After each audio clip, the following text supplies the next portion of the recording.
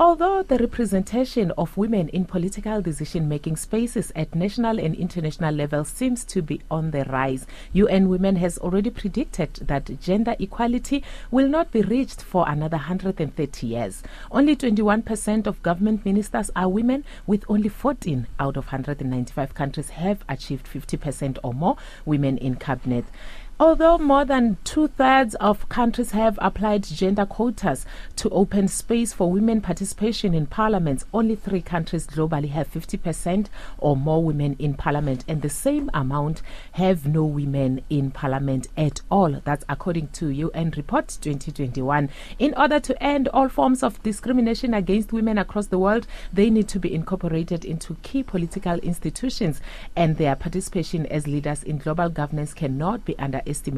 South Africa, our very own country, is one of the at least 17 countries that has women or female foreign ministers. Since 1994, all but one of the country's foreign ministers have been women. Race and patriarchy have historically subjugated the position of women leaders in South Africa. Both white and black women in South Africa have culturally been idealized as mothers and not as political influential actors. The role of black women in the liberation struggle has been recognized, and today we shine the spotlight on one such a woman who had an opportunity to serve the country at national and international levels. Ambassador Nozipho Joyce Mxakato-Diseko, South African Ambassador at Large for Peace and Security, Human Rights and Development. Good morning. Welcome to Ubuntu Radio.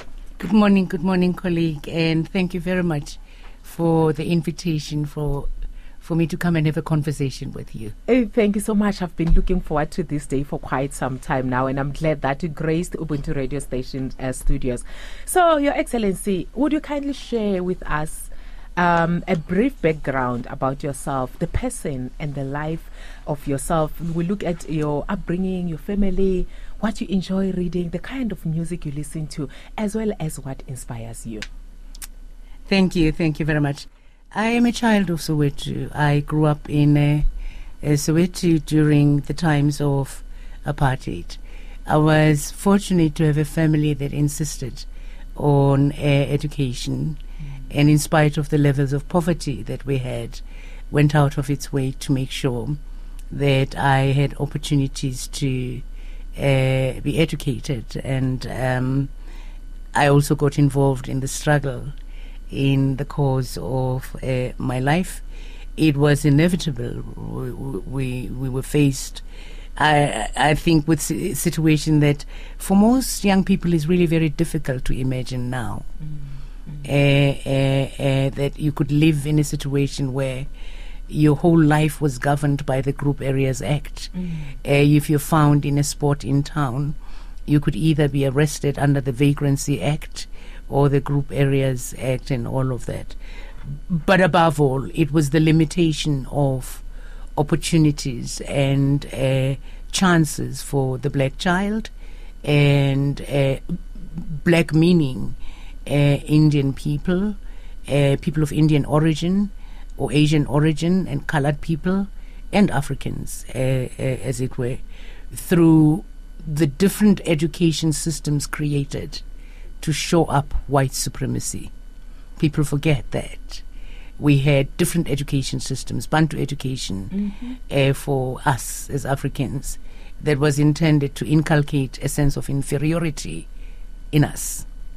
White people had Christian national education, whose primary purpose was to instill in the white child a sense of white superiority.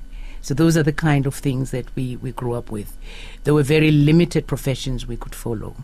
It was unthinkable that I could be a diplomat. It was unthinkable that I could be, an African woman could be an economist. It was unthinkable that beyond teaching, nursing, and a few other limited professions, which were also limited in scope to serving the African community, that you could go beyond those horizons by design. So the struggle was inevitable for us. I got involved. I was a teacher. I taught the class of 76. Wow. Seth Mazibuko and all of them. And not only that, I was their maths teacher. I was supposed to teach them in Afrikaans as well as their English teacher. And that was a problem for me because I'd been taught mathematics in English. Although I continued to teach in English, we all understood that that was untenable because the design or the intention of the apartheid regime was to literally stifle our ability to learn, or the ability of the black child to learn. And what happened then is history. Soweto in 1976. I know many of the children who are grown up now who were running around and were on strike for a considerable amount of time and took to the streets to face a heavily armed state. Not just a heavily armed state. People forget that South Africa was apartheid was a nuclear weapon state. Tell me, how was it like being a woman and being actively involved in politics at that time?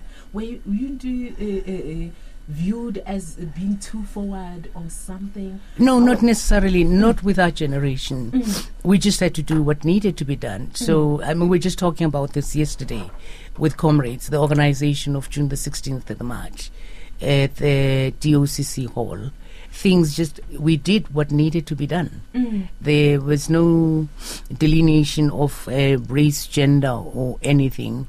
And equally, the response of the apartheid regime didn't discriminate between women and men. Its brutality was as severe as anything.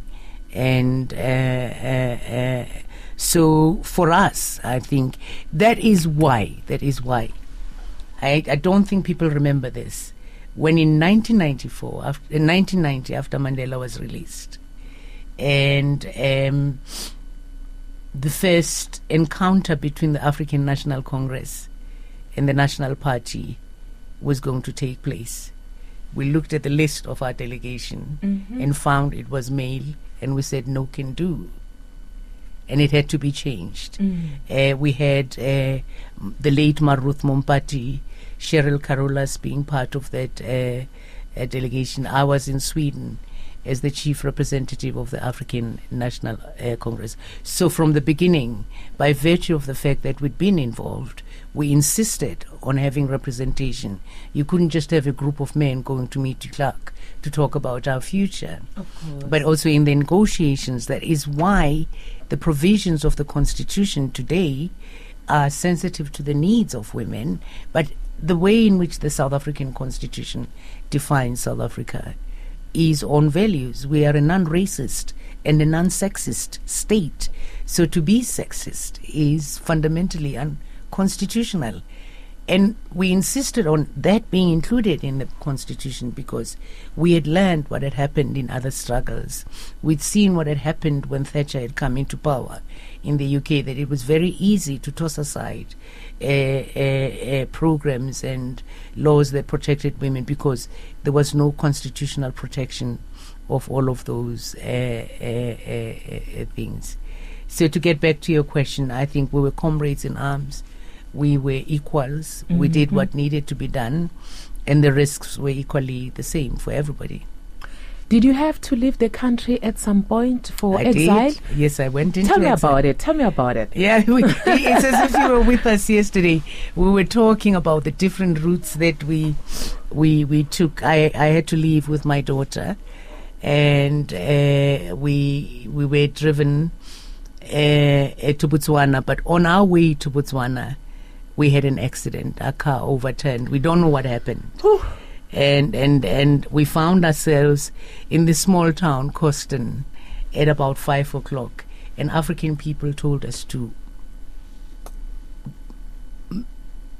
get away. Because after 5 o'clock, for Africans, that spook hier. Which meant, if you're found in that area, and an Afrikaner man or a group of them felt, they wanted to kill. Yeah, die poppe sal dance. You know what? And so we had to use back routes and go to villages. And luckily, we got an old man with a rickety taxi who was willing to take us. And the worry in Botswana, because we'd fallen off the radar, we didn't arrive at the time we were supposed to arrive, was just unbelievable. But we made it. Were you not injured in the accident? Yes, I had. My daughter was minor injuries. Yeah. Okay. Minor injuries, but nothing serious or anything like that. Okay, let's fast forward to your career in diplomacy. How did it all start? Would you share with us your journey until you joined the department? It started with the way in which the African National Congress structured its a struggle against apartheid on pillars. There was the underground pillar that culminated in things like the United Democratic Front and mass mobilization in South Africa. But an important pillar of that was the international pillar. I was chairperson of the African National Congress in the United Kingdom and Ireland.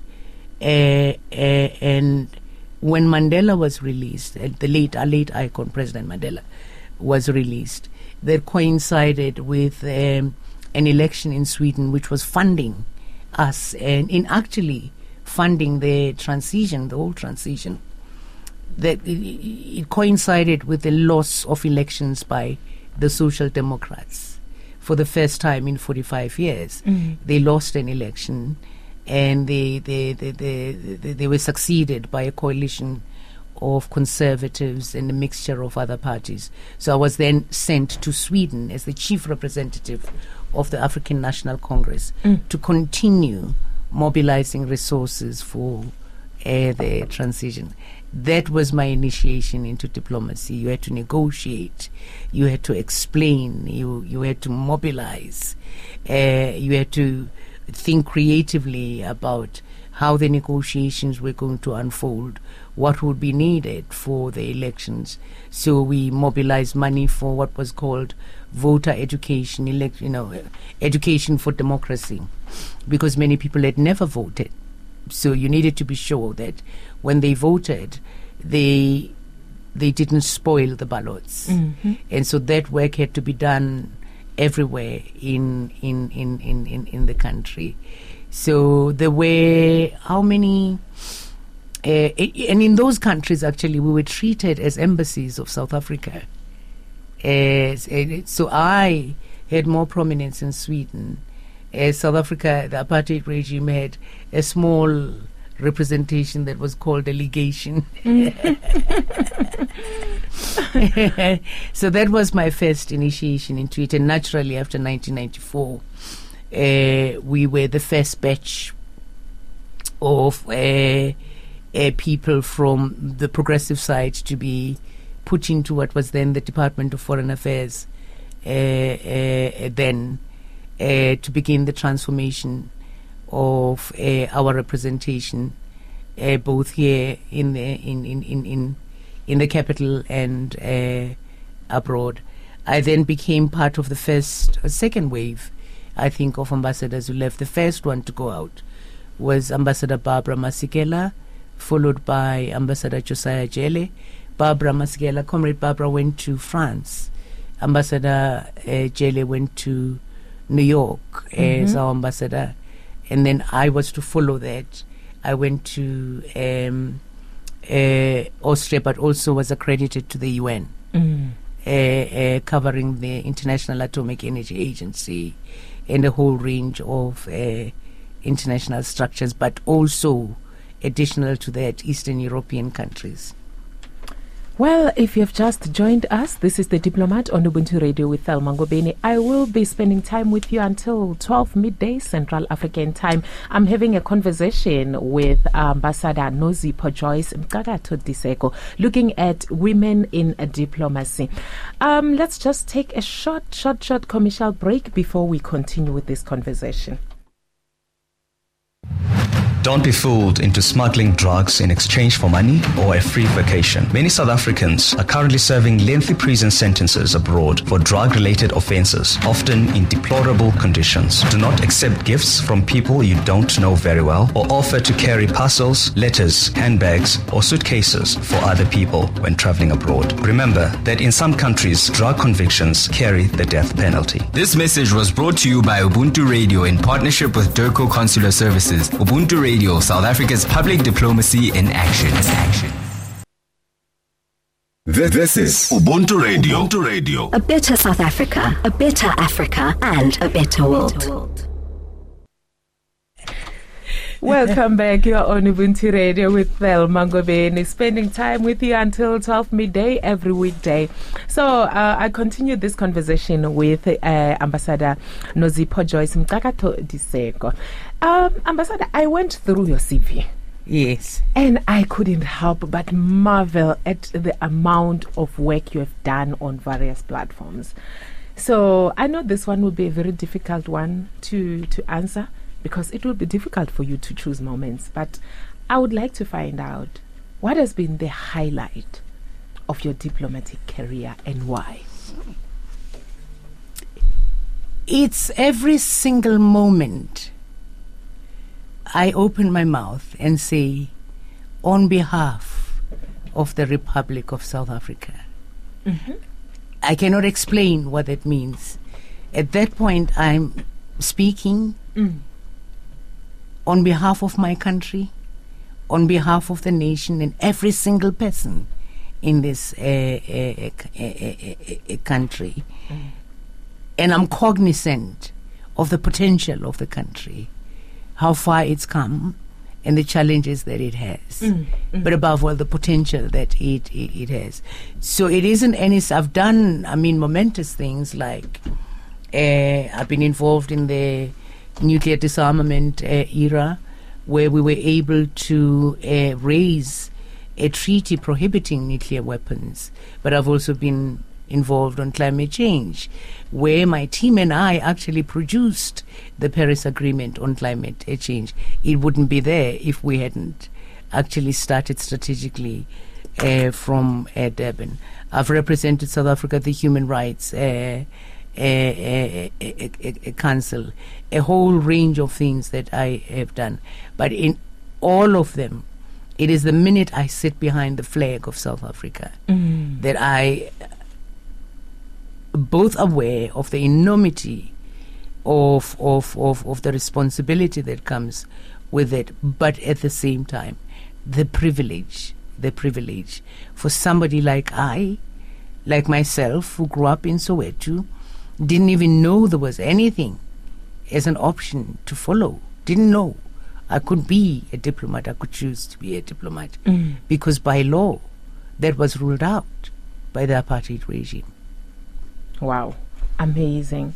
So what has your experience been like as a woman working in diplomacy for so many years, and also having occupied important posts such as that one of South Africa's permanent representative at the United Nations in Geneva?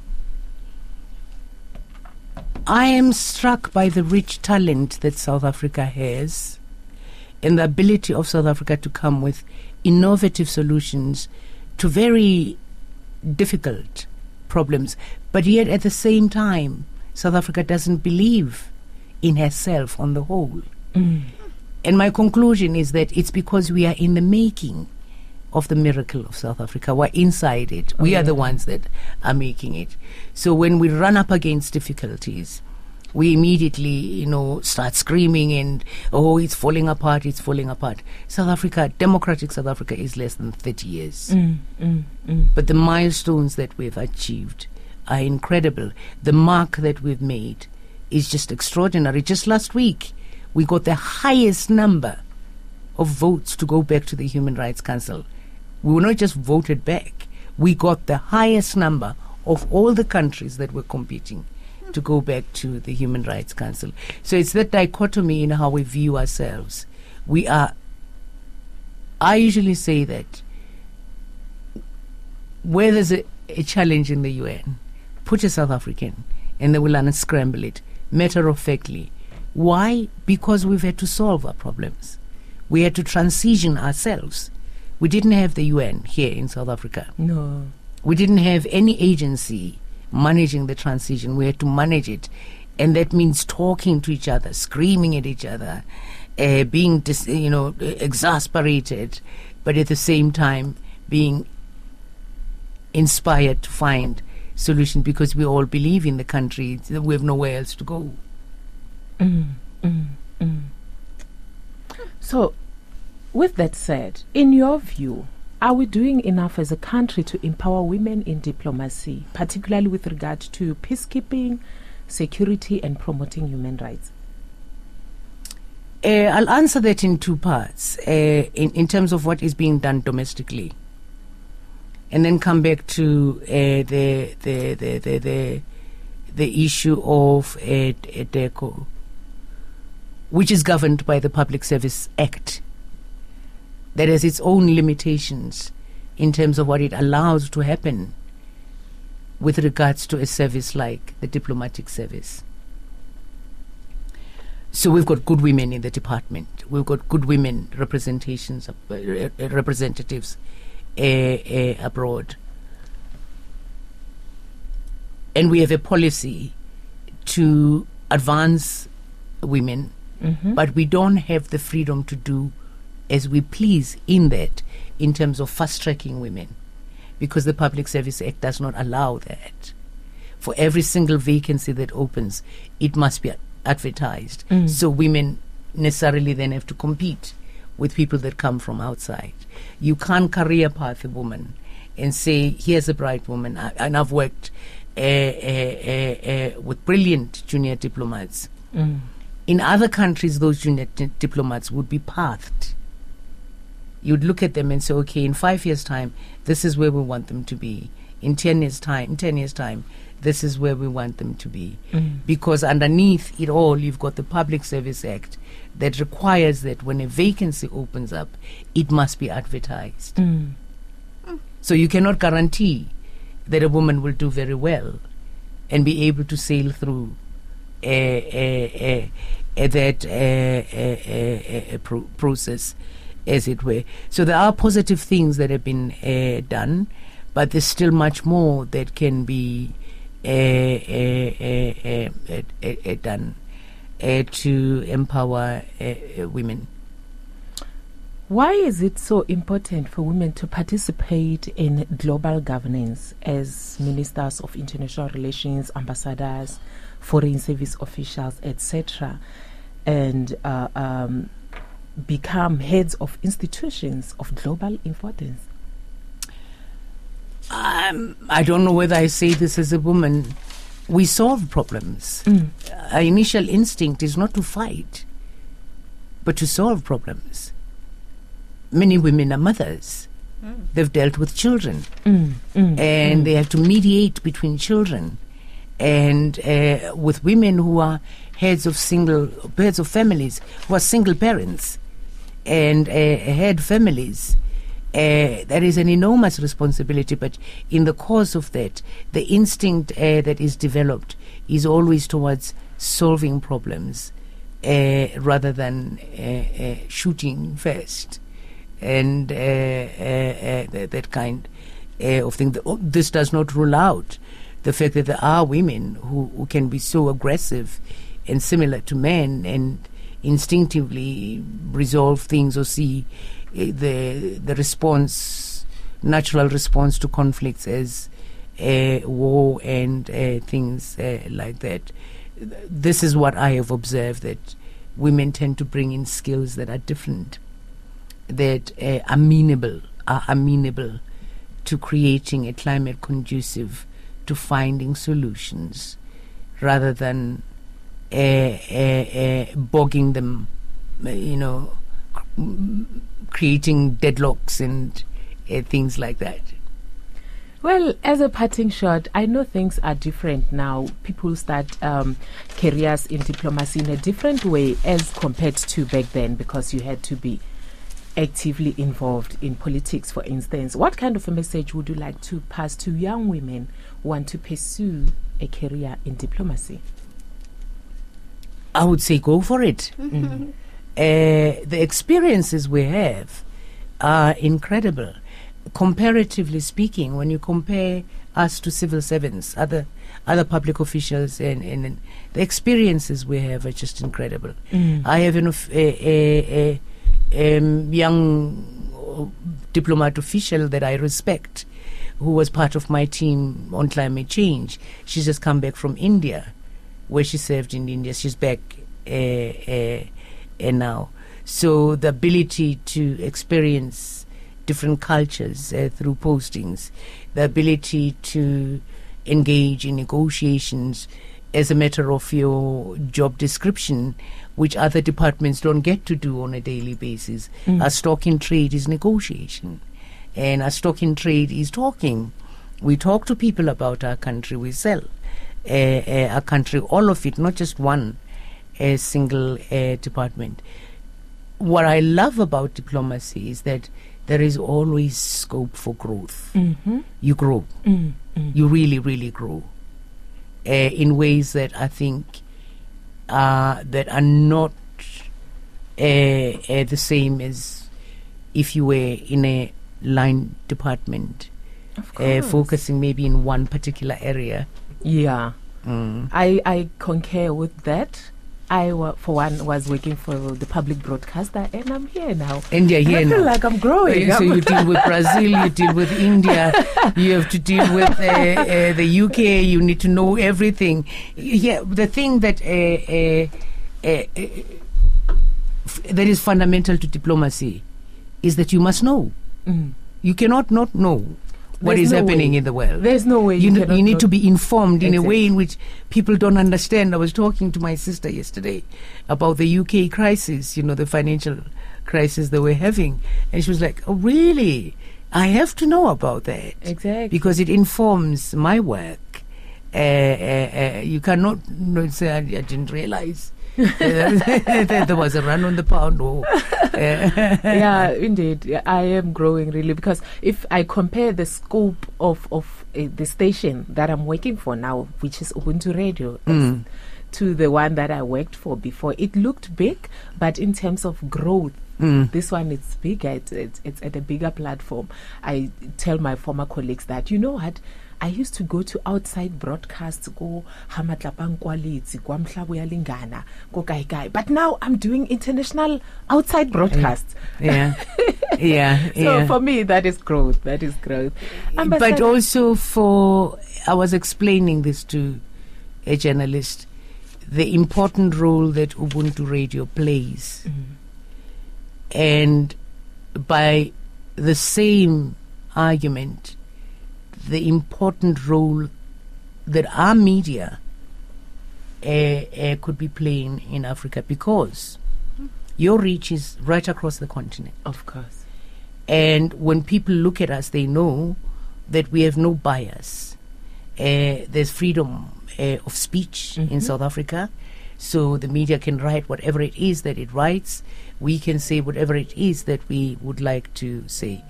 That gives us the potential to influence events in the continent in a way that is extraordinary. But it comes with responsibility. Of course. It really comes with a great deal of responsibility. Well, Ambassador, it has been a pleasure having you in studio today. Thank you so much for taking time out of your very busy schedule to speak to us. We really appreciate that. Thank you very much, Thelma. Thank you.